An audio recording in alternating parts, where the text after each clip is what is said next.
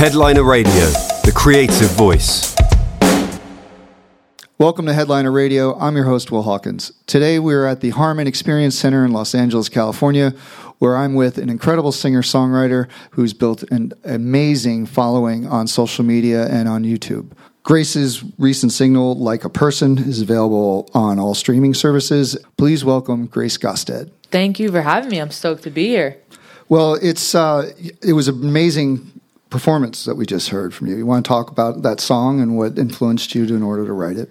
Yeah, so the song I played here today is called Nothing to Me, and it is the 8th single off of my album Pillbox, What's Your Fantasy?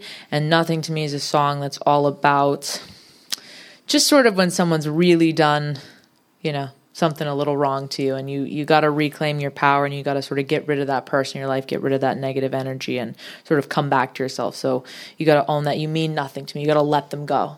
And so the song is really about just regaining your power as an individual. Those are really wise words. One's as an adult, I'm just recently learning to express myself that way, and how powerful the word no even can be, to say no to things. Where were you able to get the strength and really and get the insight to be able to be so clear about your intentions so early in your life? Gosh, I don't know. I'm an only child, so I grew up with a lot of adults. I spent a lot of time with my mom and sort of watching her work and interact with people all the time. And so I think that I learned some skill sets much earlier than a lot of people, just because I really did spend a lot of time with mostly adults. And also I've been working in music since I was in my first studio probably at 8 or 9 years old. Wow. So, I've been around a little longer than people would think. Where did that influence come from? Are either your parents artists or musicians? Not professionally. My mom is a very, very good piano player and singer and a writer, and she's always just done it as a hobby. And my dad actually has a really good voice, but he's exclusive to the shower. So what kind of music influence did you have growing up? What kind of music were you hearing in the house while you were a kid? Gosh, I had a really large variety of music because I had my parents' catalog, and so that was the Beatles and the Stones and Michael Jackson and Madonna. So I had, all this great sort of older music, and then I also was listening to Lady Gaga and Taylor Swift and Katy Perry and, all these huge sort of pop names that were coming up. And so I really had a very unique combination of two completely different catalogs that sort of came together to form, I guess, what I would consider my own taste. So how old were you when you first started recording music? Recording, probably 8 or 9. Writing, though, I was writing my own music by 5 or 6. Wow. Yeah. I didn't have a very big vocabulary to write music, but I did my best. And then you had a viral video, Hozier Song. And yeah. How old were you when that came out? That was 2016. I was 16 when that happened. Yeah, it's an amazing song. I just think it's absolutely beautiful. I knew from the moment I heard it, I was I want to cover it. I want to sing it. And, I put it up online, and it ended up getting on a viral sort of Spotify playlist. And that's sort of where all the traction came from. And then, a lot of views from there. And how did you use that? Were you starting to release more of your own music after that? Yeah, absolutely. I think that most artists tend to start out with singing covers, and I think that's a wonderful idea. I think there's no better way to learn music and learn how to write music and sing it than, studying from other musicians. And so, yeah, once I saw the success with the Take Me to Church video, I was like, okay, I really want to work on my own craft and release my own songs and, continue to build off of this momentum. And how did you use social media in order to elevate what you had already started doing with the original video? How do you maintain your social media? It's hard. Maintaining social media is really hard. It's a lot of content. For me, I've done a lot of music videos, and that's sort of my area and thing that I use to keep everybody up to date, to keep releasing music. Some of the videos are as stripped back as, just me at a piano, and some of the videos are, my albums, which are 12, 13 song anthology projects. They're linear. And it's like watching a little movie on YouTube. And it's interesting you would say that, because I've been watching your videos over the last week to be able to be slightly prepared for this today. and they are very cinematic. So what goes into like the creative of that when it comes to creating the narratives of that? Do you have a team that works with you, or is that mostly you that's coming up with that? Gosh, I do a lot of thinking like in the middle of my, bedroom, middle of the night. Pillbox was, or I guess I'll start with Black Box. Black Box, my first album, was conceptualized at probably 2 or 3 in the morning. It was 3 days before Christmas. I didn't have a present for my mom. And I was like, what am I going to do? And I put together this whole album and book, and I spent 3 days painting all these pictures and this whole thing. And I handed her like a stack like this big of work. And I was like, oh, Merry Christmas. Like, this is your Christmas gift. And she's like, what? You know what I mean? So she cries for days afterwards. And then, I'm like, I need you to help me turn this into something real. And so, we kind of put our heads together and brought in some wonderful creative people. Van Alpert, my director, he's incredible. Joe Baker, my makeup artist, who helped design all the crazy looks from the videos. And we also have a makeup line coming out called Bake Up, which is super exciting. And, it sort of like started with Black Box. I conceptualized that, found a great team.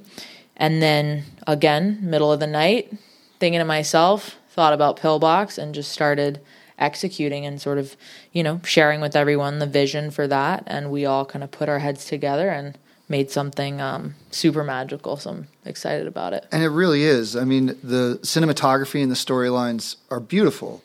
And it's something that you clearly have a great vision, not just in your music, but also in the way that you present yourself on these videos. Let's take a step back for a second and talk about your songwriting process. Like, what does that look like for you? It's very chaotic. I'm like one of those musicians. I don't think that I necessarily have a pattern or a process. I kind of am someone who I'll write stuff down all day long. Little things that I think of, little notes, little whatevers. I'll, pick up my phone and hum 5 seconds of something into it. And all of a sudden, you have this like well of information and ideas. And so then when I do go to write or, produce a song or anything like that, I've already got all these little teeny starting points. So I'll go back and I'll say, oh, what was that I sang in the car earlier? Let me grab it and then turn it into a full song. So it's all very, very chaotic, and I try to keep it fun. I don't believe in rules when it comes to songwriting. And then as far as going into the studio and taking that song and taking that idea, and then what does that look like? Like having that demo and then going in with your producer, what is that process like for you?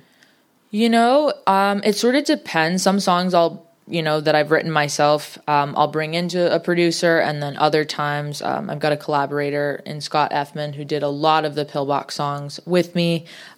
We sit in a room together, we write, we record same day, we do production, so like we work really fast. So it kind of just depends on the situation, but I definitely just love writing songs, so as many as I can sort of get done, and kind of, like you said, like the demos, it's very special to have a demo. I think that all artists are really like, there's a thing called demoitis, and that's like me for sure. I like fall in love with them, and that's how I know what needs to go on the projects. It's the demos that I can't ever put down. Well, these songs become our children. Exactly. Right? And then we have to trust the people who we hand them off to, almost like teachers. When we hand them off at school, it's like, what are you going to do with this? And what am I going to get back with it? You spent some time in New York City. I did, yes. I went to high school there. So what was your experience as a musician in New York City? I think I got a lot of, I sort of built my chops, I guess, in New York, per se. I started, working like religiously after school. I would go and I'd go downtown and I'd go record for like 4 and 5 hours. And then, I met my vocal coach, Don Lawrence, who's trained some of the best singers ever, like Lady Gaga, Christina Aguilera, like these crazy names. And I go in and I audition for Don. I'm 13 years old, and I'm like shaking, right? And I'll never forget, he's like, you're not great, but you're good. And so I'll take you. And now 8 years later, Don and I are like super close. He's like a second dad to me. And, my time in New York with Don, he really made me great. He forced me to be great. He made me work really hard, and I will forever be grateful for those years, because it made me a much better artist. Well, someone can turn something good into great. So he recognized that at least there was something to work with there. Absolutely. What was your first live performance like? Gosh, I did some live stuff when I was like really young. Like I think like 13 was the first ever time I actually like got on a stage and like sang for an audience of people, and that was at a charity event at the Christopher Reeve Foundation. And then I did my first like headlining show myself at the Whiskey A Go-Go here in Los Angeles, and that was when I was 17. That small little venue that no one knows. Yeah, right? Yeah, yeah. What was it like finding your gender identity? As far as this is a big part of your music, it's a big part of like who you are and your activism. At what age were you starting to be able to embrace that and really stand on it? You know, I think that I was really able to sort of find myself through music, find myself through art. It was always a huge place of expression for me. And so it all really stems from there.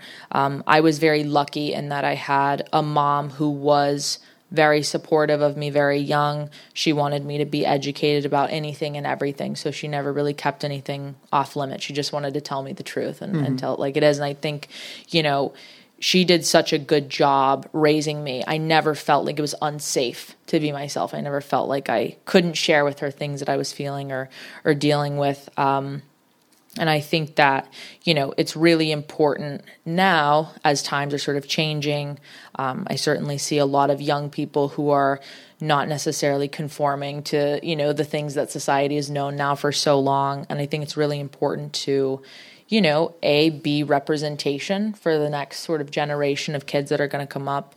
And I think it really is just like, you got to be who you are, and that shouldn't bother anybody else. No, in my agreed. opinion, you know, it's like as long as everyone can sort of love and like respect each other for whatever those choices may be.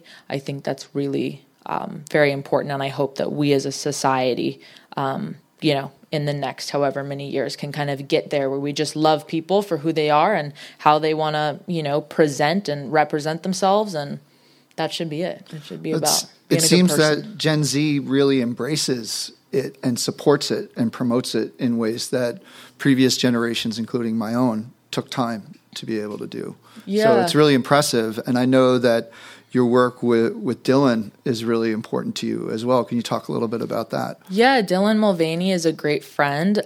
She is absolutely wonderful. She's had a sort of major success story on TikTok, and she was in my video for Like a Person, which is a song that is for the community, the LGBTQ plus community. It's really like a song, you know, we welcome you here, you're safe here. You know, we want you to feel like you have a place to belong. And so Dylan and I are very similar in our messaging in that we really believe it's time to sort of lose the labels, drop all the chaos.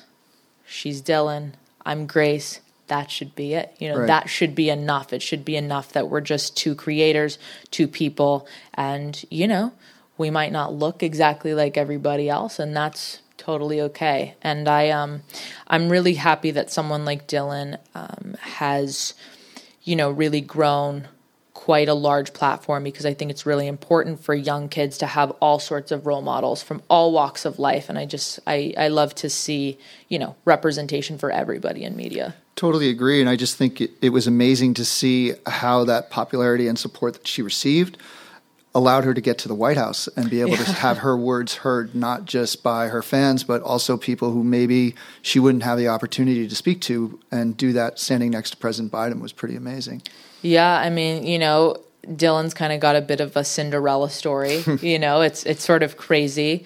I actually found her videos, gosh, back when she was in like the early, maybe like couple 100,000 people, and now it's like 10 million, 11 million. I have no idea.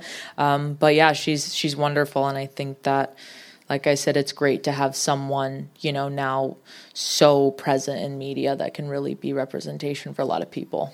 What's next for you? What can we hope to see from you in 2023? Well, Pillbox, my album, will continue rolling out in 2023. We've got a ton of songs left still, a ton of videos, a lot of storyline and plot still to uncover. And then, I'm sort of one of those people, I just keep releasing things. That's great. So I'll never stop. 2023 will go, and we'll go into 2024, and more songs will come, and that's just, I can't stop creating. So that's fantastic. And for our viewers, where can they find you online? All my social media, my YouTube, it's all under my name, Grace Gosted. Also, Black Box, Pillbox. Those are my 2 albums as well. And that's pretty much it. Those are all the places. Well, thank you so much for spending some time with me today. This is Will Hawkins from Headliner Magazine, and we will see you next time. Bye. Headliner Radio, supporting the creative community.